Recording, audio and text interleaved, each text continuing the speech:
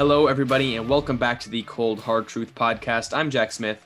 I'm Shrikar Rajendran. And I'm Anish Gupta.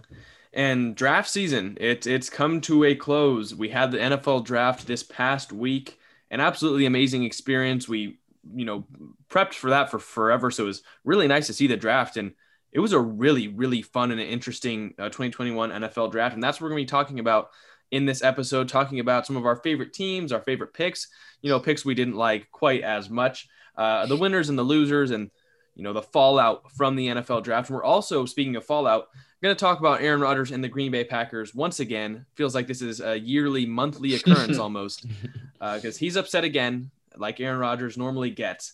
So at the end of the episode, we'll talk about that. But Anish, do you want to start us off talking about your instant reaction to the 2021 NFL draft? Yeah, so I definitely, Jack and I made a lot of videos on preparing for the draft. Shrikar also did a lot of his own draft content. I mean, we all contributed to this whole preparation for the NFL draft. We made a lot of videos on it, a lot of scouting reports, a lot of, just overall watching film.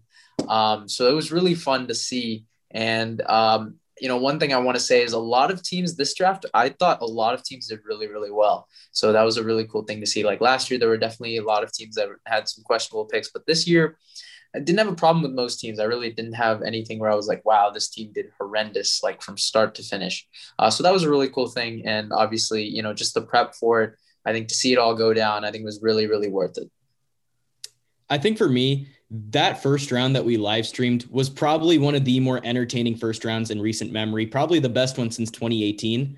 And one thing that I was picking up on was all the quarterbacks, or at least the top five, ranging from Trevor Lawrence to Mac Jones, they all landed in spots, that are ultimately going to help them. Like I like all the fits.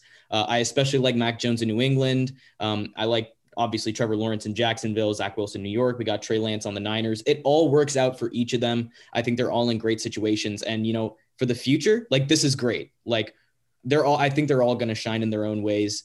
But, it's interesting to see how it plays out, because if we look back to 2018, all of them ended up, somewhat good. But, could this class repeat that sort of success that we saw in 2018? That's my big question heading into next year in the future.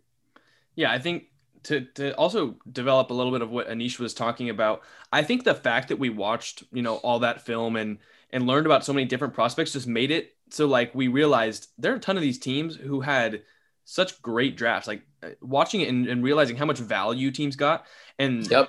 I think this is a year that the teams drafting smart really stood out. Like you mentioned, not very many teams had bad drafts. I don't think anyone had a terrible draft. I think there are some C's, maybe C pluses, but no team had a bad draft. And a lot of teams had really good drafts, like B plus, A minus drafts. Yep. Because there weren't really very many bad trades. A lot of players, there weren't like horrific reaches unless you were the Raiders, but they leveled that out later. And so a lot of teams just had very solid drafts. And like you mentioned, Shrikar, the first round of this draft was so entertaining. I mean, we were kind of on the edge of our seat for all the picks, wondering who's going to go. And then there's so many things that shook it up. It was really awesome. And I do agree with you that that all the quarterbacks kind of ended up in their spots. But I know we're talking about the draft, and a lot of these players who have just been drafted, they've got one big thing to worry about, which is roster cut still. And getting cut, you guys know, is the worst. Whether it's in an NFL training camp or shaving in your bathroom on a Saturday morning, you never want to get cut. And today's sponsor of this episode is here to help. Today's episode is brought to you guys, CHT Nation, by Manscaped, the best in men's below-the-waist grooming. Manscaped just launched their 4th generation trimmer, the Lawnmower 4.0. And yeah, you guys heard that right, the 4.0. We were some of the first people to actually get to try out the new 4.0, and we were blown away by the performance. The craftsmanship and the details on the 4.0 are absolutely, next level. We can tell you that from experience, next level. Manscaped engineered the ultimate groin and body trimmer by focusing on intelligent functionality and an incredible, comfortable grooming experience. Their 4th generation trimmer features a cutting-edge ceramic blade to reduce grooming accidents thanks to their advanced skin-safe technology. And with this advanced technology and the ceramic blade, you guys can definitely feel safe and confident about shaving your pigskins. And unlike Tom Brady, you don't have to worry about deflations.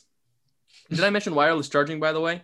The new wireless charging system uses electromagnetic induction, which can help battery length last longer.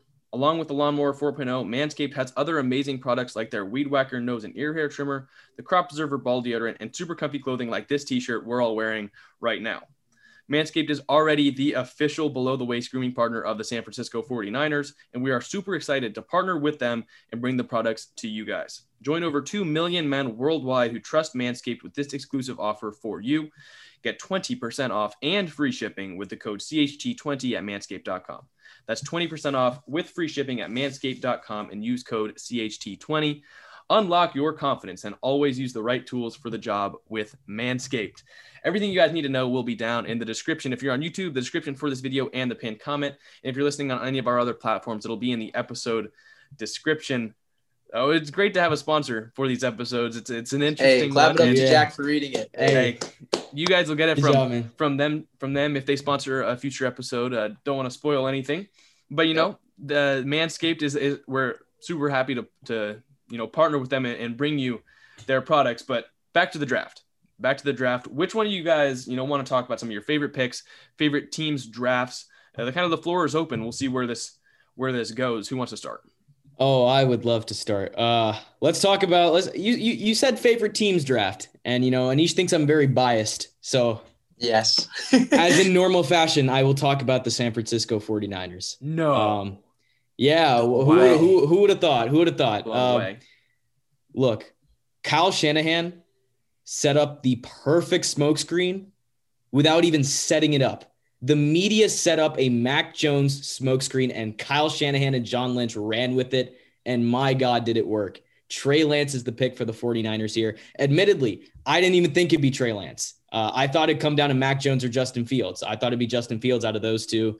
I know Jack thought it'd be Mac Jones. Anish thought it'd be Trey Lance, so kudos to you. But look, I love the pick. I love Trey Lance. I wasn't really, ecstatic about it at first, but as the first round kind of went on, even into days 2 and 3 of the draft, as we started building around the future, building around Trey Lance, with Aaron Banks, with Trey Sermon, it just kind of got to a point where Shanahan is going to do wonders with this kid. He wanted a guy that could throw like Drew Brees and move like Lamar Jackson. And Trey Lance, you could definitely be getting that. And now the lack of experience, it does concern me, but look, Jimmy is still on the team. He's not going anywhere. He's going to be a great mentor. We'll touch on this later, but mentorship towards young QBs, it's always so valuable, especially from a vet. And I think with Jimmy just immediately reaching out, texting Trey Lance, I'm comfortable with the situation that we're in. I'm confident going into the future. Some picks, even later on, Talanoa Hufanga, he's going to be a beast. I love him as a box safety. We're planning to play him strong. He could play that hybrid role. I know Jack is just smiling right there. Shout out to USC. Next Troy Polamalu. I'm going to hear that for the next few years. He's working out with Troy. I mean, he's not going to be the next Polamalu, but he'll be a great safety. We have who else? We got Ambry Thomas, Diamador Lenoir from Oregon. I keep mispronouncing his name. Doubling down on running backs, go to Elijah Mitchell, and we also got Trey Sermon. So we got a speed back and we got an every down back. Kind of interested to see how that plays out because the running back room in San Francisco is, dare I say, it's kind of a revolving door. Mostert's always hurt. It's also a very large running back room. Huge. I mean, we're talking five. Like Chicago Bears tight end room almost. Hey, yeah. But I mean, Shanahan's offense, it's predicated on the run game. This is another thing that's going to benefit Trey Lance and his lack of experience. He won't have to throw it a crazy amount of times, but he can make those off-schedule throws. He'll make those off-script plays that we need. He'll keep the play alive. And that's what I really love about Trey Lance. That's what I love about the Niners draft. And really, I don't want to keep ranting here. So if one of y'all want to talk about the Jets or the Browns. Yeah, I can take it over. I just wanted to say a quick thing. I watched a video on the whole Trey Lance and Mac Jones thing, just those two specific picks. And I think for Trey Lance, this is probably the best situation you could go to because I think he is kind of the least accurate of the five, in terms of, throwing accuracy and placement throws. But Trey Lance is a guy that'll really learn the playbook. And keep in mind, he came into the top FCS school in the country. This was and there was some pressure, right? Kind of filling the void of Carson Wentz in 2019, or at least they had a good quarterback. He goes 16-0, wins the national championship. 42 total touchdowns, 28 passing, and no picks. So, he definitely stepped up to the challenge. And, I think Kyle Shanahan is getting a guy that, can really learn the system. He'll have time to, right?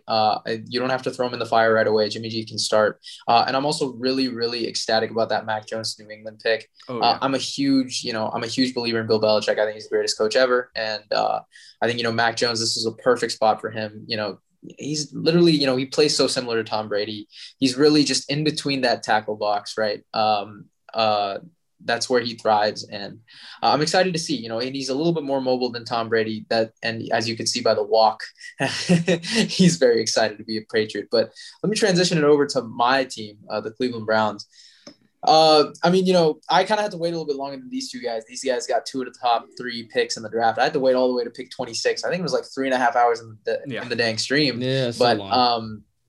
We selected Greg Newsome, Northwestern corner. And I told these guys right away, my initial reaction was like, wait a minute, what? There was a guy that was available that I wanted. And, this was before I, remembered we had Anthony Walker. So keep in mind, I didn't have that in my mind at the time. So I was like, wait a minute, who's our linebacker?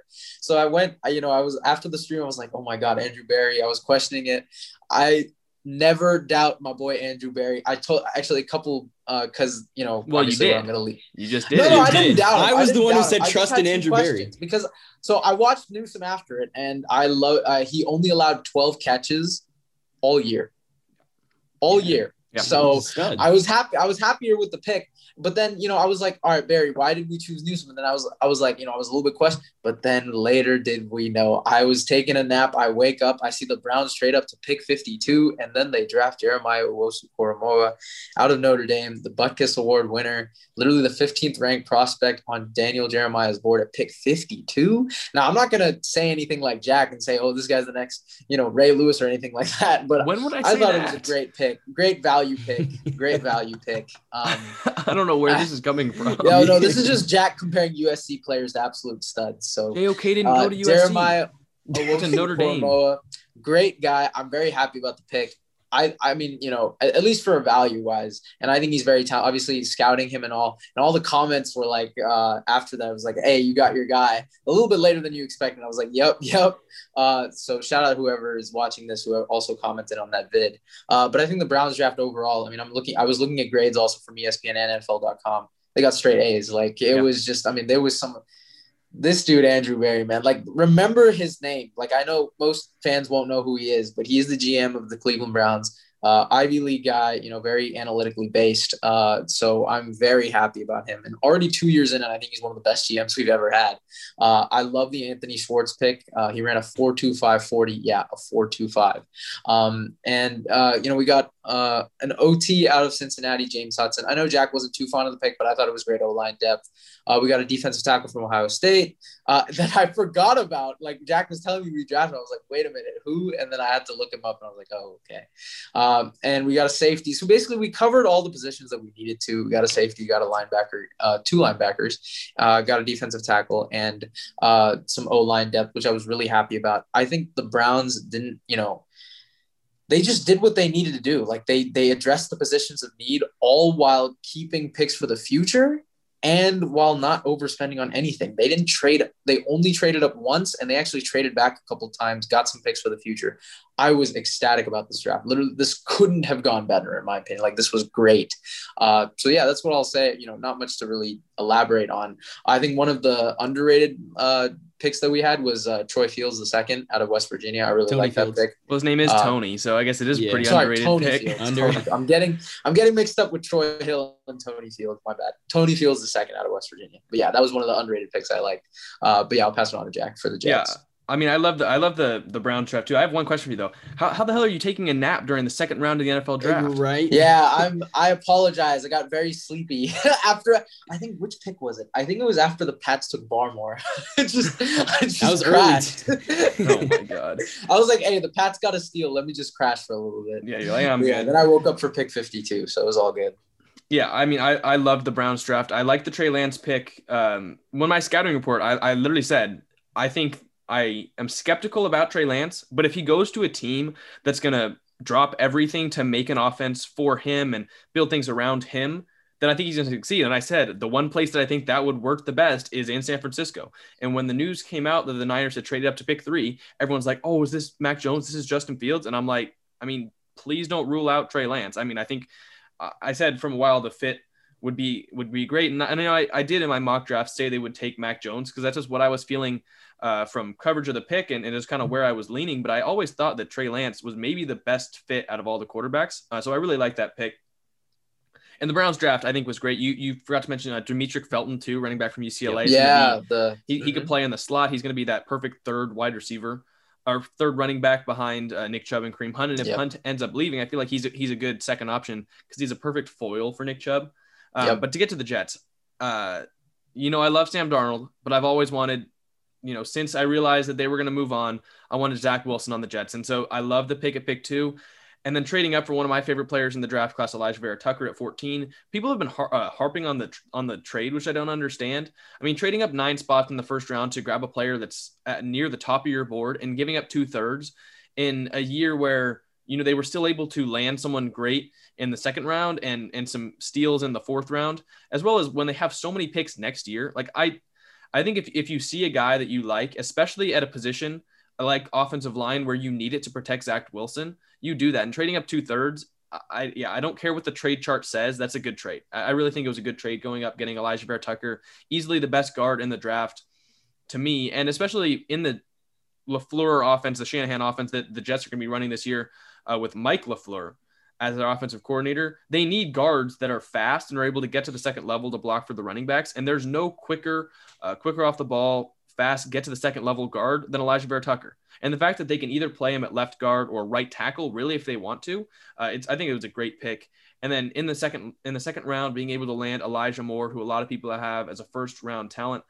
I hadn't done, a ton of studying on Elijah Moore, but I had seen that, a lot of people were very high on him, and I liked what I had seen. And so the fact they were able to land a rising prospect, especially before the draft, like those are the prospects that you really have to look out for, because in the last couple weeks before the draft, Elijah Moore was just skyrocketing up boards. You see him going higher and higher in mock drafts. And since he was there at 34, I liked the pick.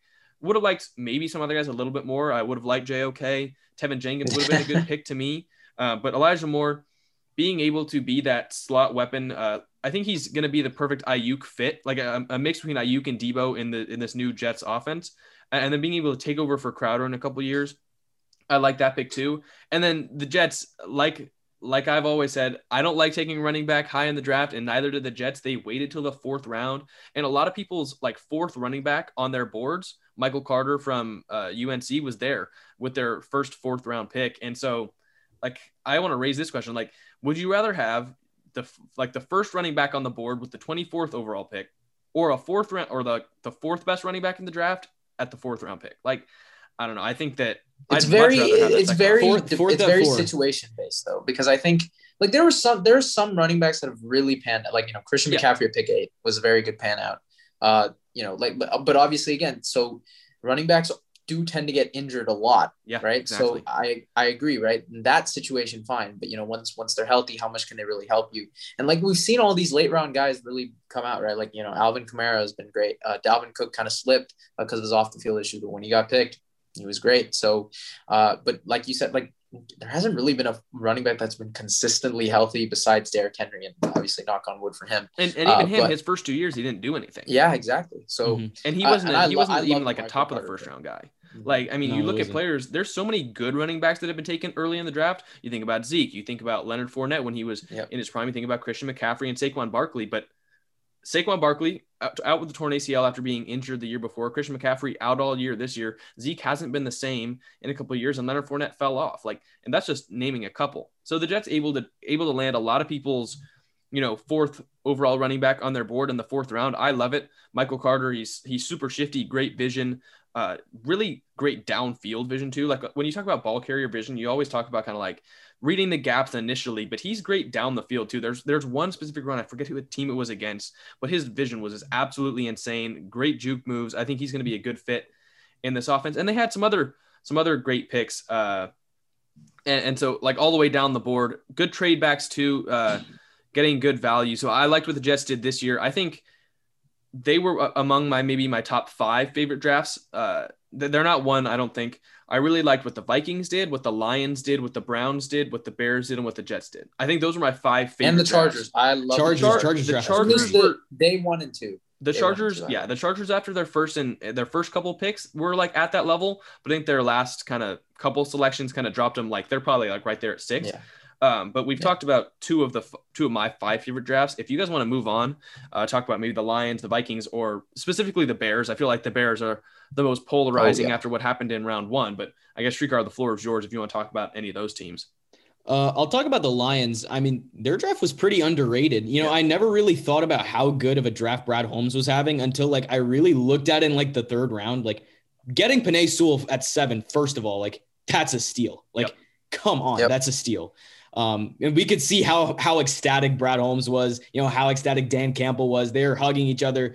There's this Ric Flair woos just going around. That's a culture change. No, that's my point pick too. That's my point. I'm really coming around on Dan Campbell. Like, have we ever weird, but have you ever seen Matt Patricia or their previous? Have we ever seen a Lions front office like have that sort of energy for a draft? No. Or actually, and that's what I love. That's what I love so much. Like through that one video, we could see that Detroit was starting to turn around. Yeah. It didn't have to be through a player. It didn't have to be something tangible. We could just see it. Yep. And that's what's so amazing about this. And after Dan Campbell's introductory presser, where he was talking about biting kneecaps, we're all just shying away. We're like, what was this dude talking about?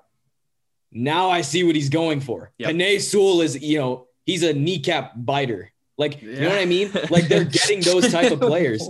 Like they're getting those type of players. And they also got Levon Wuzurike in the 2nd, I believe. Yep. That's also another great pick.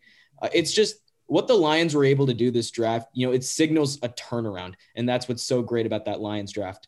The Bears, look, you got Justin Fields. I mean, it's a great trade up. You got your franchise quarterback, hopefully. It's just, can I guarantee success from Justin Fields in Chicago? He is my 2nd ranked quarterback coming into this draft. Who knows? Matt Nagy and Ryan Pace, they just saved their jobs right here. Oh, Ryan Pace did. No, they might get an extension for this. I mean, I think they were probably a little bit selfish trying to keep their jobs because getting Justin Fields, you can't fire them both 1 year into Fields' career. I think Ryan Pace for sure is locked in. Matt Nagy, there's still some job security to his name. But keep it gone. I mean, for the Bears though, I was talking with a couple of Bears fans too. Like this, I mean, look, I've told you, I've been saying this all off season. I mean, just from a Chicago narrative standpoint, Chicago has been starving for a guy. I mean, and they've always kind of had the same, big, strong 6'3", white quarterback, right? Like, the Rex Grossmans of the world, Jay Cutler, right? Jay Cutler. I mean, like they've had the same type of guy for so long, and finally they get someone who's flashy or a game changer. And a lot of people say Justin Fields reminds them of Russell Wilson at times. And, hey, I see it. I see pre everything that's going on right now, Deshaun Watson. Yeah, Deshaun Watson. Yeah, he's someone that's going to fill up the seats in Chicago. Like he's a box office guy, and that's what Chicago needed. Like, and also while we're on the topic of the Bears, the other team in this trade up scenario, the New York Giants. Look, I know it wasn't that long ago where I said Dave Gettleman does not know what he's doing in the draft. I'm so sorry. Dave Gettleman, you might be redeemed right here. That trade back, you got an extra first for next year, first of all. Kadarius Toney at 20, that's actually really not that bad now that I think about the Giants offense, who they already have. Kenny Golladay, Darius Slayton, Sterling Shepard, Kadarius Toney should fit in like very nicely into that offense. And then who they get, Azeez Ojulari in the 2nd round. That's really good value. Great. That was very good. And it's like, you also got Aaron Robinson in the 2nd or the 3rd. I forgot what round it was. But those are 3 great picks right there. Hopefully, I'm hoping they pan out. And if they do pan out, I am taking back what I said. Dave Gettleman is a great general manager, and he is overhated. But for now, I'm still going to stay on that stance of he has one phase, locked down with free agency. Now, can he get the draft down? Because it's still yet to see how these rookies develop. But look, if this draft class pans out, I think there is a big turning point, in this Dave Gettleman arc right here. So we got to give it up to the Giants for what they were able to do. I mean, to stick on the Giants, a lot of that does it actually kind of adds more pressure on Daniel Jones now because yeah. even more because this class will also only go as far as to some extent their offense takes them, and who is their offense led by their quarterback. And I think, I mean, if he doesn't do well this year, that offense is still there and he's not, and it's a perfect offense for a rookie quarterback to come into. And you have an extra first for that. But that's what I'm saying, right? Like those first round picks will definitely help them. And I think, that trade back, that part at least I was very happy with. The Tony pick, okay, I thought it was a reach, but I actually, out of all three of us, I don't know, I really liked him. I think I said in my mock draft. I liked him. I just thought it was a reach. Yeah, no, I don't mind the pick too, but I think he's insane after the catch. One of the most shifty receivers I've seen. Like he can get 4 yards plus of separation on you on a route. Great that's short really area cool. quickness. That's exactly what the Giants need. I wanted to stay on the NFC East and talk about the Eagles really quick. Like Philly, like Howie Roseman did tremendous. In my opinion, I thought he did really good because here's the thing: you have 3 potential first round picks next year, barring obviously if Wentz can meet those conditions. But I mean, like, let's just put it into perspective, right? Devontae Smith, they finally get like the, there was always a question with the receiver they picked. Devontae definitely has some questions, but this is a guy that, you can really throw in, and he's been a number 1 before. Like this is probably the best receiver that they have drafted, like at, best value pick, right? I mean, we're not going to talk about Arcega Whiteside and Jalen Reagor. Like this is a dude, this is a dog. Like this is Devontae Smith. Like I think, and also, the fact that they got, with that 3rd round pick, did they use it on Milton Williams or was that Milton Williams? It was Milton Williams. The second round pick was Landon Dickerson. Yeah. So the Landon Dickerson, I also like. Remember, I told you guys I like that pick. I thought he was a first round guy, or at least we all had him to Baltimore. I did. Without medical issues, he has an argument for being the best pure offensive lineman in this class. Yeah, he was, and again, like I said, quarterback of an Alabama offensive line, always going to give you a plus. And I think what Howie Roseman did was, again, he set himself up for another he set the Eagles up to where, okay, if this experiment doesn't work, there's a backup plan next year, right? Because look at what Houston did. They tried an experiment getting rid of Hopkins, seeing what they could do with, maybe the core around them. I still question what they were thinking. But they didn't have that backup. Yeah, but exactly. So they gave it all away with Tunsil. So, at least they're putting themselves in a situation where, hey, let's test out the sport. And let's think about it, though, right? Hurts, Sanders, Smith. That's a decent big 3, in my opinion. Like, and if Reagor can be anything, he's a good number 2. Exactly. Here's my concern with the Devontae Smith pick, though, because I'm not going to question Devontae Smith's talent, his heart, none of that. My problem is with how the Eagles have developed receivers in the past. Yeah. That's my one concern. As in terms of like where I wanted him to go, I really didn't know if I wanted Devontae on the Eagles. It's a good pickup for them for sure. But I really hope he pans out in Philly because they need that wide receiver 1. It's been 7 to 8 years since they've had I mean, Jeremy Maclin is Deshaun Jackson maybe, but Jeremy Maclin is maybe the last true guy. Because, I mean, you could argue 2017 Alshon, but I wouldn't say that. Like, I think, but actually Smith kind of has a similar build to Jeremy Maclin. But it's a different system. That was Chip Kelly. So that was very, very long ago. And I'm, kind of questioning what I don't know if Sirianni's calling plays, but he never has before. Yeah, that's why I hated that. Yeah, I didn't like the sign. So, but hey, this is a good start though. At least with the draft. I mean, it's a good start. So I don't know how they're gonna do. I also like the USC DT that they took. Tuipulotu. He was really good to start the season. Kind of fell off a little bit, but I mean, he's just gonna be that defensive tackle that's very solid against the run and has that pass rush upside. And he's learning a good flyer from Fletcher pick. Cox. So he's a really good flyer pick. Yeah, I think to move on.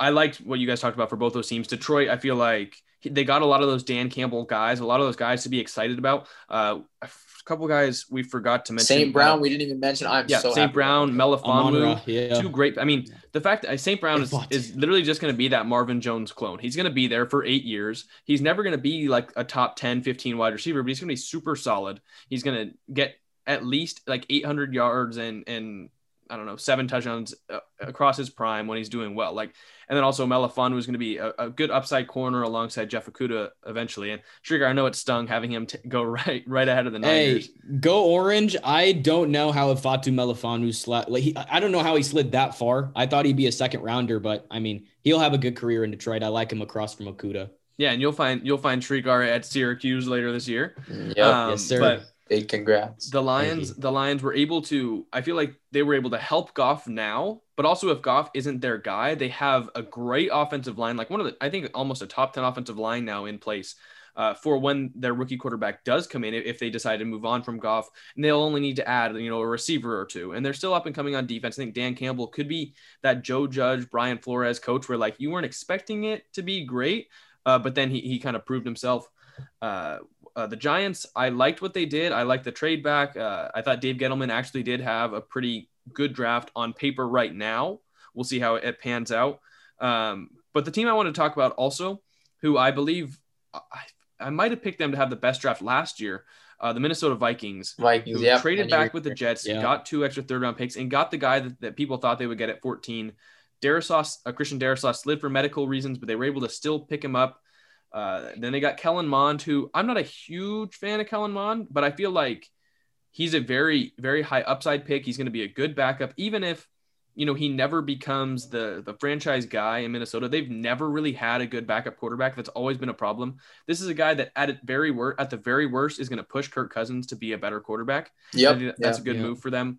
And then being able to take Wyatt Davis in the third round, who a lot of people had as, possibly even a first rounder, fringe second rounder, and they were able to pick him up in the third round. So they're going to have Christian Darrisaw at left tackle, Wyatt Davis at right tackle, Brian O'Neill, they'll probably put Wyatt Davis at right guard, Brian O'Neill at right tackle. That's a great offensive line. And then Bradbury, if he works out, like that's a great offensive line. It's going to be good for Kirk. Best that Kirk has had in Minnesota. Yep. And then they took a lot of developmental pass rushers, and I feel like they're the team that if you're a developmental pass rusher, you want to go to them because they always make it work with their guys. I mean, Everson Griffin, Danielle Hunter. I think Patrick Jones was one of my favorite picks of the draft to them because I feel like he's a very raw prospect. But if he can work out, he's got the perfect build. He's got power. He's got strength. He's got speed. If they can make it work, I mean, he's going to be alongside Danielle Hunter for a while. So I think, again, the Vikings, once again, had one of the best drafts. So to me, I'm thinking about doing maybe a film breakdown video on my 5 best drafts. So I guess I'll be spoiling it a little bit, but Lions, Vikings, Browns, Jets, and Bears loved their drafts. And then you can mention the Chargers. Mm-hmm. You can mention the Jaguars. Like they had some good picks. Didn't like the ETN one a whole ton, but overall, I really, really loved what a lot of the teams did this year. Like if we were to do a grades video, I'd say 80% are at least a B minus. More than that. And I think at least a B plus. And a lot of teams would be getting A's, A minuses. So a really great draft and really fun to watch too. That's enough positivity though. Let's get into some of the picks maybe we didn't like, some of the teams' drafts we didn't like. Shrikar, you want to start us off? So one pick that I didn't really like was one that I actually predicted would happen, and that was Alex Leatherwood to the Las Vegas Raiders. Now, the only reason I really predicted it was because in recent years, we've seen Mike Mayock and John Gruden go for Alabama and Clemson players and Ohio State players. They go for pedigree over value. And, to me, Mike Mayock may not care if it's a reach or not. But man, that was a reach. It's gotten to a point where you do it so much. You go for these Bama players. It happened with Clemson too with Cleveland Farrell, and you take them at 4. It's just, if you don't have that care for value and you're just too negligent on looking to, a smaller school, or, you don't have to go for the top dog schools every single time.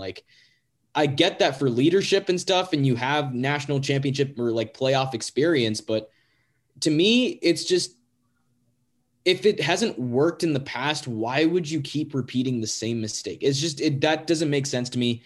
I do think the Raiders bounced back though with the pick of Merrick. He was sliding, and I think he'll be a good fit in the Raiders defense.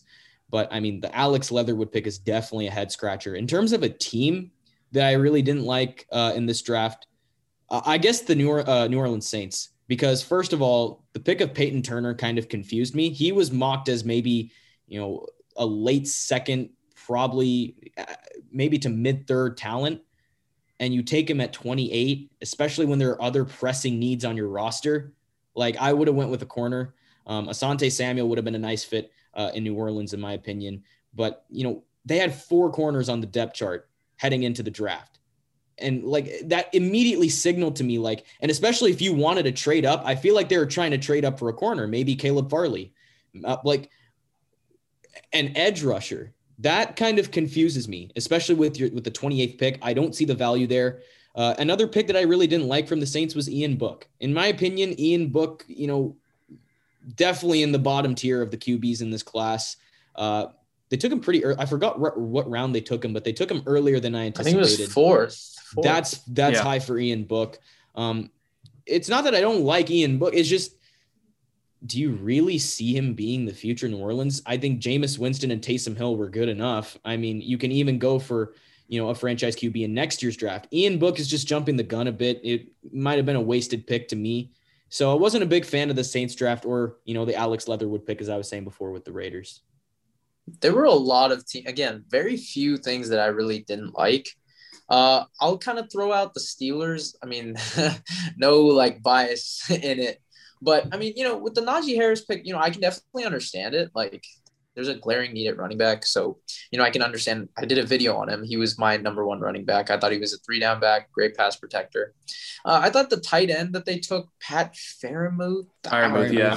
He's good. He's good, but he's a good tight end. But over a guy, they had Creed Humphrey there. I think Red Uns was still. Wow. Yeah, and Quinn Miners. I think he was still on the Steelers. Vance McDonald, I believe, is a Lion. No, I think he retired, dude. Did they still have Ebron though, right?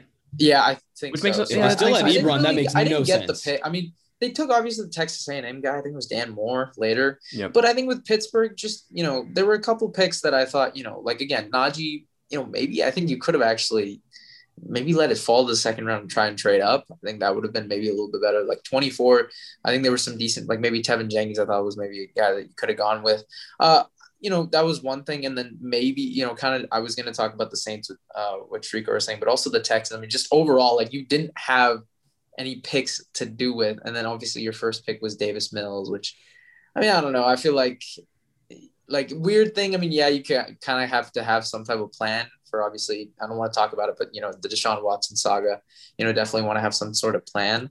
But again, just a lot of picks that, I thought most teams did really well. Also maybe Tampa Bay, Joe Tryon, I think they reached a little bit, but they kind of don't need they could that afford many it. play. Like they could afford a reach. But that's probably all I have. I thought, most of the picks were great.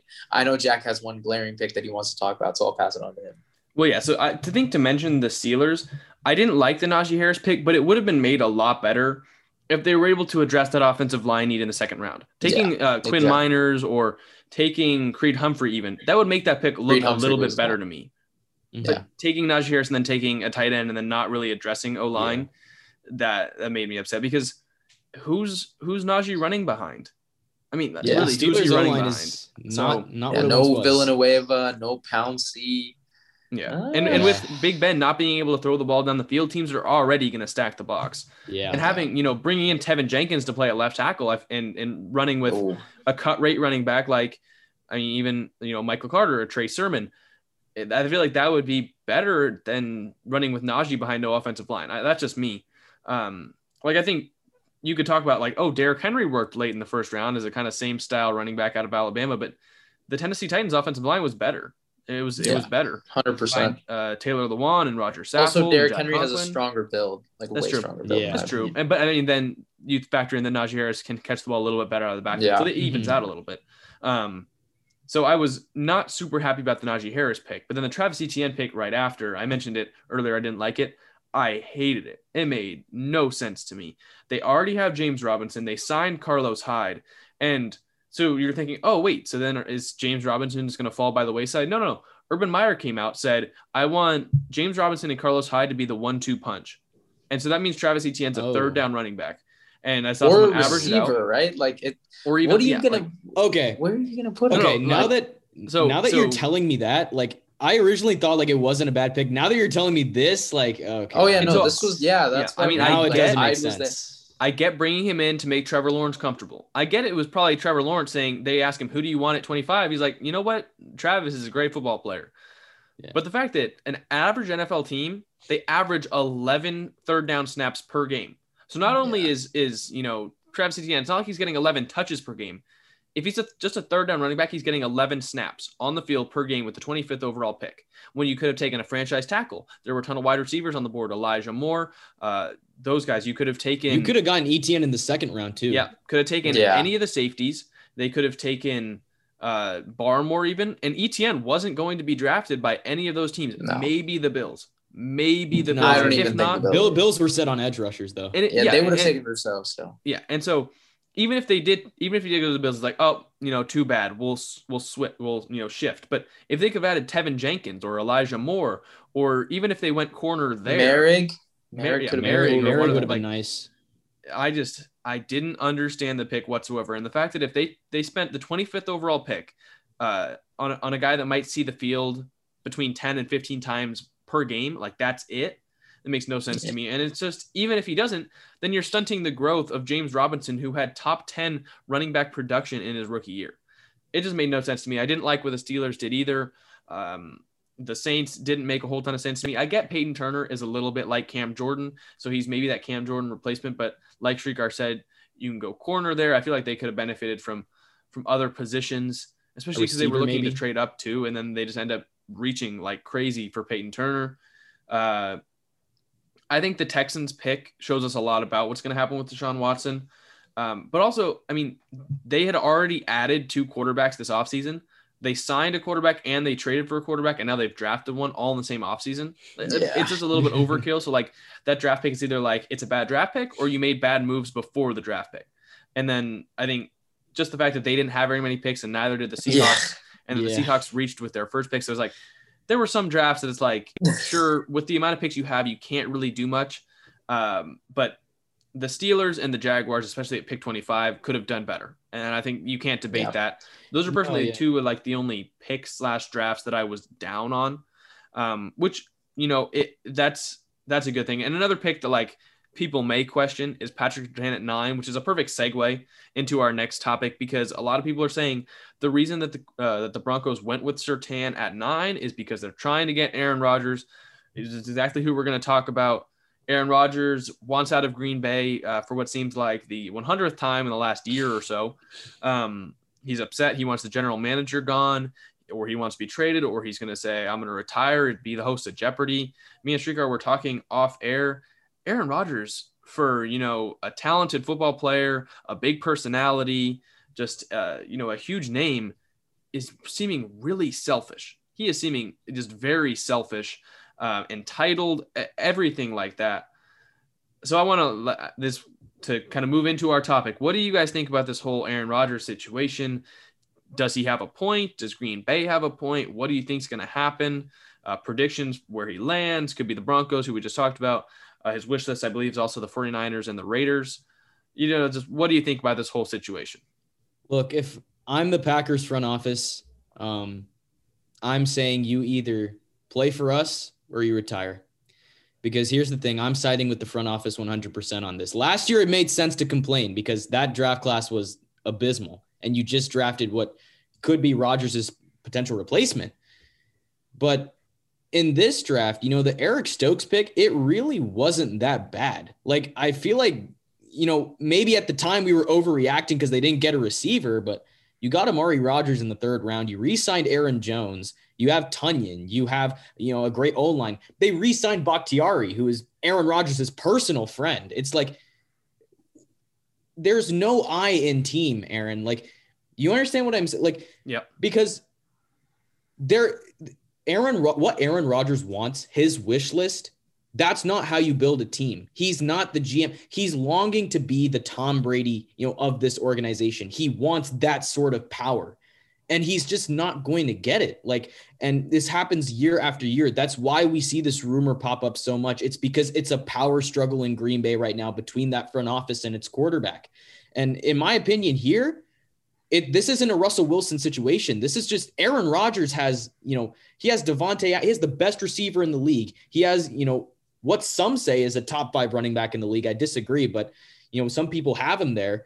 I mean, a great tight end, a top 10 tight end. You got a great O-line. They've added pieces on defense. They just added a guy out to play opposite of Jair Alexander.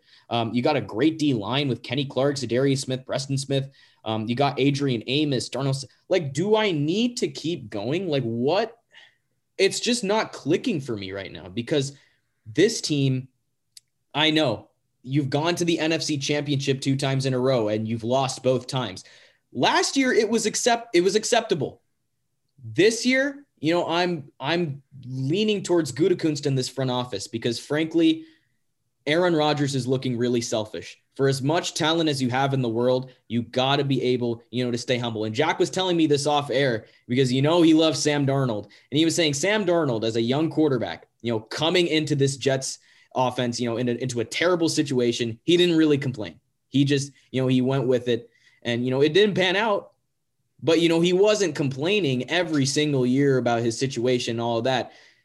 And look, I know Aaron Rodgers is more desperate for a ring. I know he wants to win right now. But we're also talking about this. He doesn't want a team ring. He wants a ring to just put it on his resume. At least that's what, I'm taking away from this. Like, he wants this for himself. He wants this for his legacy. He wants this for his resume. And in my opinion, he doesn't have much left to prove. We all know he's going down as a Hall of Famer, one of the most talented quarterbacks we're ever going to see. It's like, to be complaining at this stage of your career with having a talented team around you, I feel like we're underestimating this Packers team. Like, it's really good. It doesn't make sense to me. And honestly, I have to side with the front office. Yeah, so I think this was like one of the first times on the pod that I've really disagreed with like both of these guys. Like, really, like, okay. I heavily disagree with every point. Yeah, so I didn't get this off-air talk. I was busy helping my brother with some stuff, so I didn't really get to discuss this before. So I'll give you my point right now. So there's a lot of context that both of you guys either don't know about or left out. So I watched a video on it before I hopped on for this topic. And first off, this whole Rodgers drama, it didn't start now. It started way before. First off, it started in 2017 when he broke his collarbone. Mm-hmm. That was when he first said, okay, that was when he first ever contemplated retirement. Keep in mind, that is 4 years ago, right? Or sorry, 3.5, right? So that was a very long time ago where he actually finally contemplated it. He discussed it with Jordy Nelson. Jordy Nelson gone on, I think, a podcast and discussed it. I don't know which one, but he also talked about that. That was when him and Jordy were both kind of injured and off the roster at the time, or not playing. So that was the very first time. And then kind of transpired after. So that was the first time Rodgers kind of expresses his frustration with, the Packers not giving him any type of guaranteed security that after that collarbone injury. Then fast forward to when they get the new coach. First off, he had no say in it. And they essentially got a kid. Like, Matt LaFleur was very young. So they essentially got a kid who's almost his age. I think he's younger, actually. I'm not mistaken. Yeah, he's younger. So Rodgers had no say. And then the first thing that they tell him, and this got leaked out, they say, hey, don't be the problem. You don't tell someone to not be the problem if they are, quote unquote, the problem. So you don't tell someone that. And first off, I don't think Aaron Rodgers was ever the problem. Like, he was never openly discussing anything. And keep in mind, he wasn't the one who released this. The front office released that part. So that first caused the destructure. That Aaron Rodgers had no say, first off, in the coach, and second, of the fact that they told him that and they put it out. So they essentially made Aaron Rodgers the bad guy in this situation. So I'm going to side with him on that part. Where is that going to happen? Like, no team has ever done that with any other quarterback, any other star I've ever seen. So that's the first part. Second, you guys mentioned how, this draft class was great. Yeah, I thought or not great, or at least not bad. I don't think that's what he has an issue with. That's not the issue. Like, yes, the Jordan Love pick he had an issue with. He even expressed that, and who wouldn't? I would too.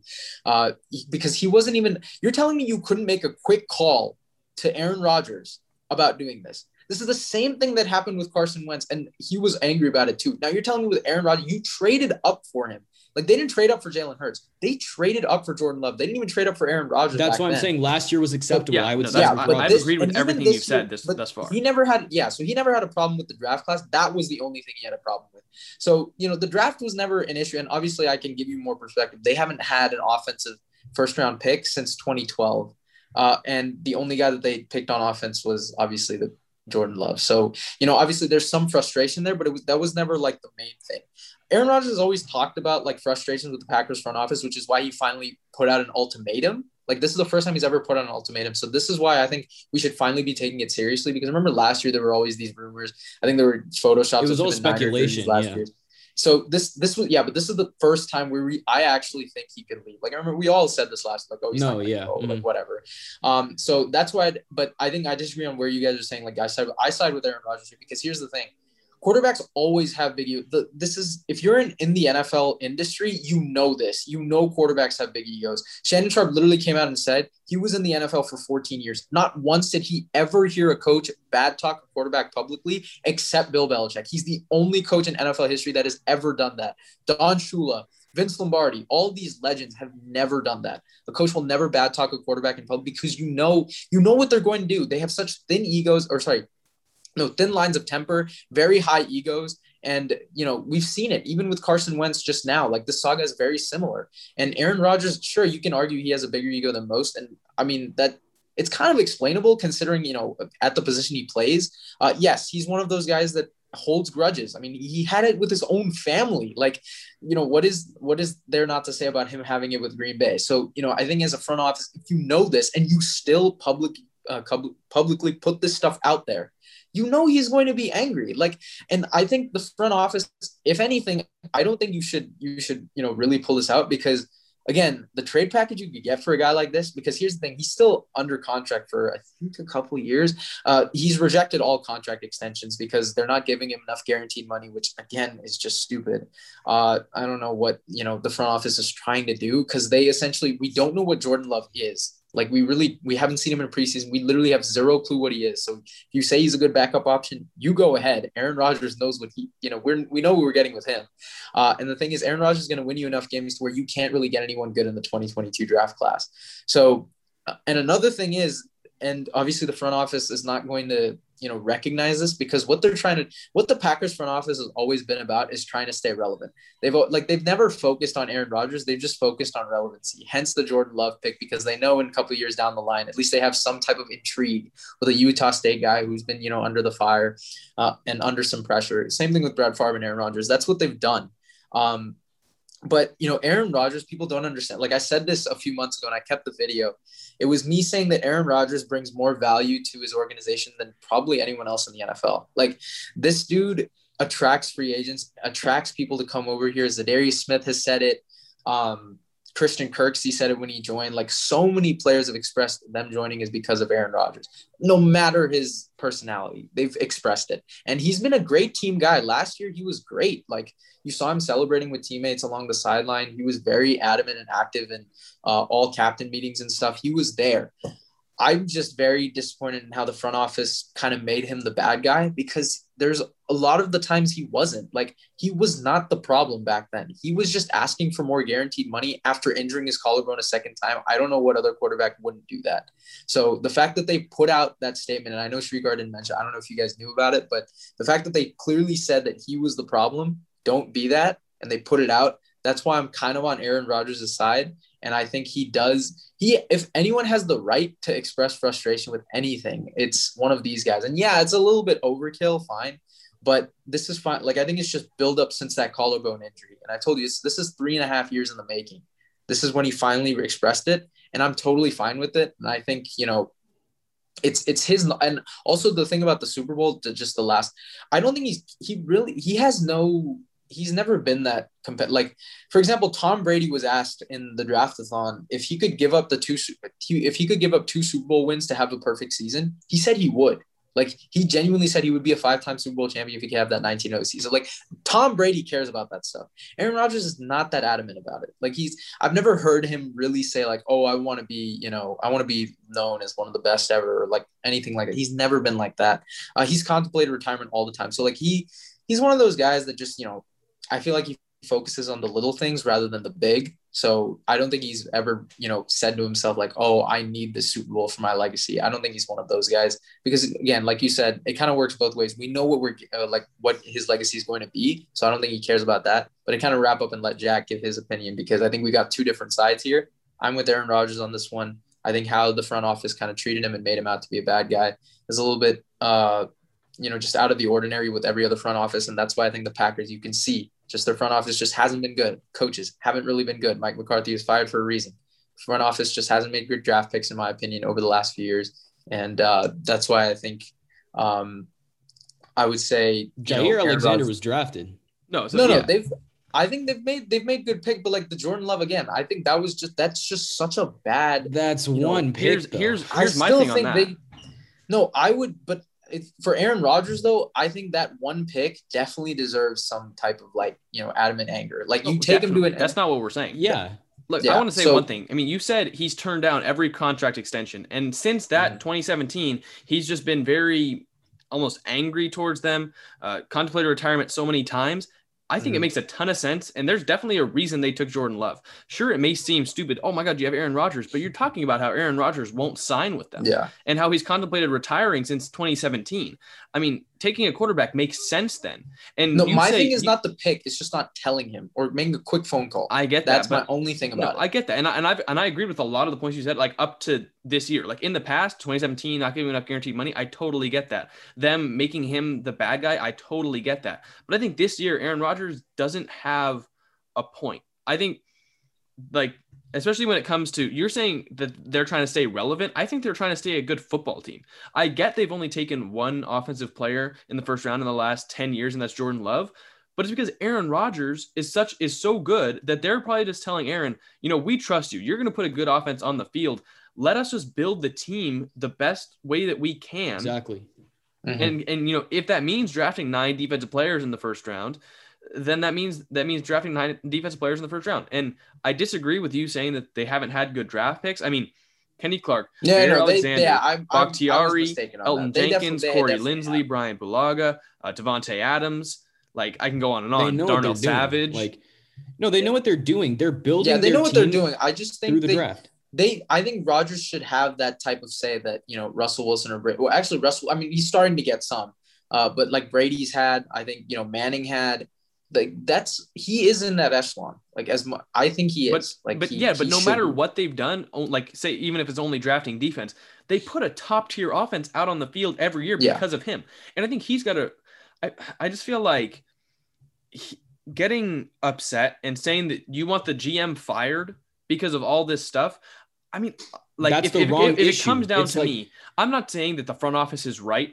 I'm not saying that Aaron Rodgers is wrong, but I'm saying if it comes down to it and you're the Packers right now and you're faced with prioritizing your GM or prioritizing Aaron Rodgers, it's an easy choice for me. I think you prioritize it. You're not going to fire your GM. You're going to let Aaron Rodgers walk because Aaron Rodgers also, I mean, you have to point out he hasn't won big games for them in the past. I was going to throw that out. Yeah.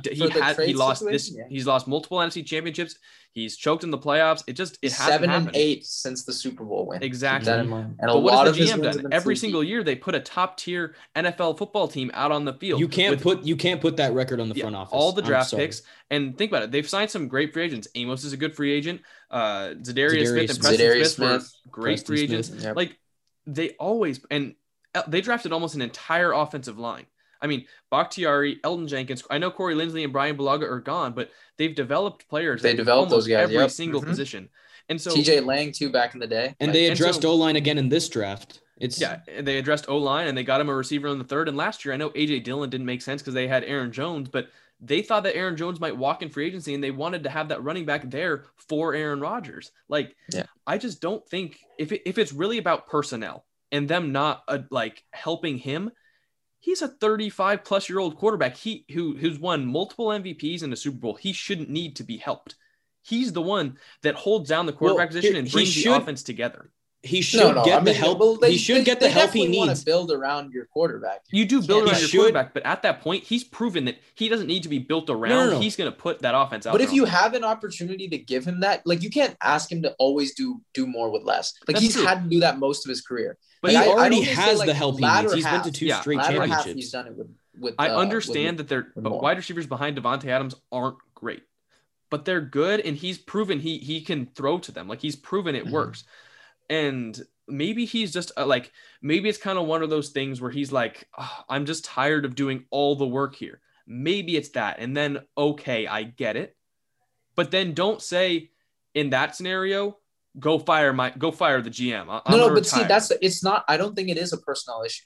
I really don't. I think the only time you like he's been kind of angry was like not drafting a receiver last year, but also like, guys like Will Fuller they didn't pursue. Like, I mean, just certain times where they'd be like top tier free agents. Like obviously they've gotten defensive side, they've gotten some good ones, but never that tier one. And I think the Packers have had that stand. Like they were known as title town. Like they have a weight in the NFL. Like this isn't it's a small market, quote unquote area, but this Packers organization has always had that, big name. And a lot of it is because of him. Yeah, and I think it's not a personnel issue because again, like you said, like Aaron Rodgers knows the talent he's had around and he's always thought highly of every teammate he's played. Like I've never really heard him beef with a teammate. So he's always spoke highly of them, but yeah, he's always been back and forth with the front office, and there is a power struggle. We're seeing it with guys like Russell Wilson. Russell Wilson's a tad bit younger, so maybe he goes through a similar phase like this. Who knows? Maybe he gets injured. Maybe there was less guaranteed money on the table. He gets angry too. Like this could be a similar saga. But I do see your point, Jack. Like I made a mistake by saying the Packers don't have a good draft pick. I was trying to mention the Jordan Love thing. I still, I question it, like why they trade up, because that is like, I feel like that move itself was kind of a shot because this was after LaFleur was hired. It feels like a direct middle finger to Aaron Rodgers. Yeah. But if it's because they know he's not going to re-sign, like I understand the pick. And but the thing is, Rodgers waited a year. His camp waited a year. Like this is pent up stuff. Like this isn't because of last year. It's pent up aggression. I get that. Yeah. But here's the thing. You talk about teammates. Like, what is this going to do to the team's chemistry? Because when he gets back to the locker room with all of this boiling up, it's like, because you say Aaron Rodgers, he's never thought highly of a teammate. I think he's very strategic with this camp. Like everything that's gotten out to us was run through by him. Yeah. He knows what was thrown out there. So I'm sure he's talking to teammates too. Like people like Bakhtiari is also expressed like he recognized Aaron Rodgers. Right? Like he said this a couple of times. Like I said too, Jordy Nelson knew about all this stuff. Like he's very, like, I don't think he ghosts like his team. Like I feel like I remember Le'Veon Bell actually like ghosted some of his teammates. Like he didn't tell them anything. So this isn't like that. So I don't think it's going to be that type of holdout.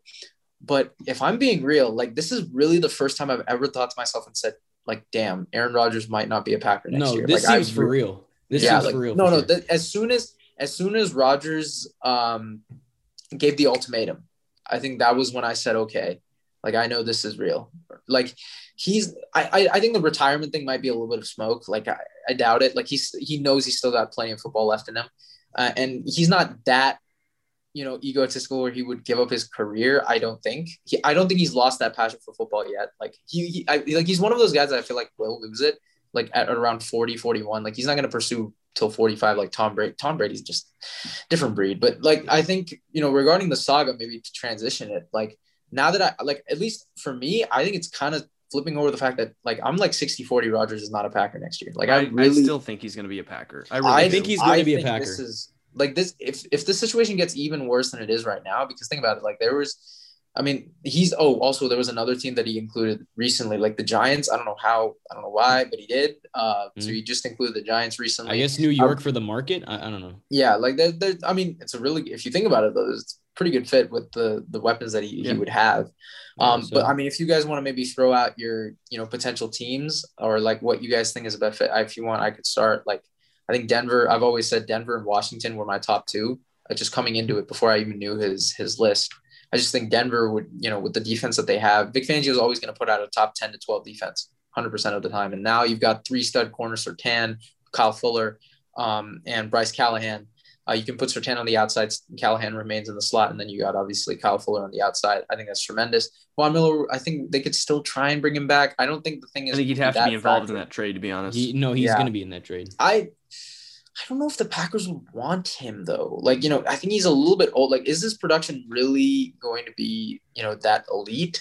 I don't know. And also then you would kind of have to, because I think Za'Darius Smith and Preston Smith, that would be interesting. I think Preston's gone. I mean, Preston had a bad year this year. Yeah. So, I mean, I think it would be a little bit of questions, but like maybe I think Chubb would be the guy that they might have to deal in a deal like that. So, but also like the thing is, we don't know the trade package that a guy like that an MVP would bring. Like, that's what I'm saying. Like, even with Deshaun Watson, we weren't sure what the package would be. We still don't know. We still don't know. Mm-hmm. Like I don't know what the package even then, would be like you're already thinking like your top 2 draft picks for the next couple of years. You're thinking of, maybe a cornerstone player. Because even though he's like old, like this is the reigning league MVP. Like he's still got. This is a consensus top 2 to 3 quarterback. It's like it's gonna be a crazy package. Yeah, I mean, I was thinking Miami at first, just because they had the capital for it. But then as his wish list came out, I immediately drew my eyes to Denver, just because their QB situation is still unstable, even after bringing in Teddy Bridgewater. I think with the Dolphins also, I don't think they're going to move off of, I know it's Aaron Rodgers, but I don't think they're going to move off of Tua after this year, especially giving up all that capital. I think they're building their team in a specific way. And I think trading for Aaron Rodgers, kind of derails that a little bit. But with the Broncos, he has the weapons. He has a capable defense. He's got the pieces in place to win. This would be Peyton Manning 2.0, except Aaron Rodgers is more talented at this stage of his career. I think it makes a lot of sense for Denver to do that trade. Jack, I'm sorry I cut you off. What were you going to say? No, I mean, I think I was just going to kind of bring it all full circle and wrap it up. We're going to see this. We're going to see it play out. We'll know soon. I mean, I think we're going to know soon. And I want to clarify, like, we're not trying to hate on Aaron Rodgers. We've grown up watching Aaron Rodgers, the most talented quarterback of our generation. I mean, Patrick Mahomes is going to get there, but we've grown up watching Aaron Rodgers.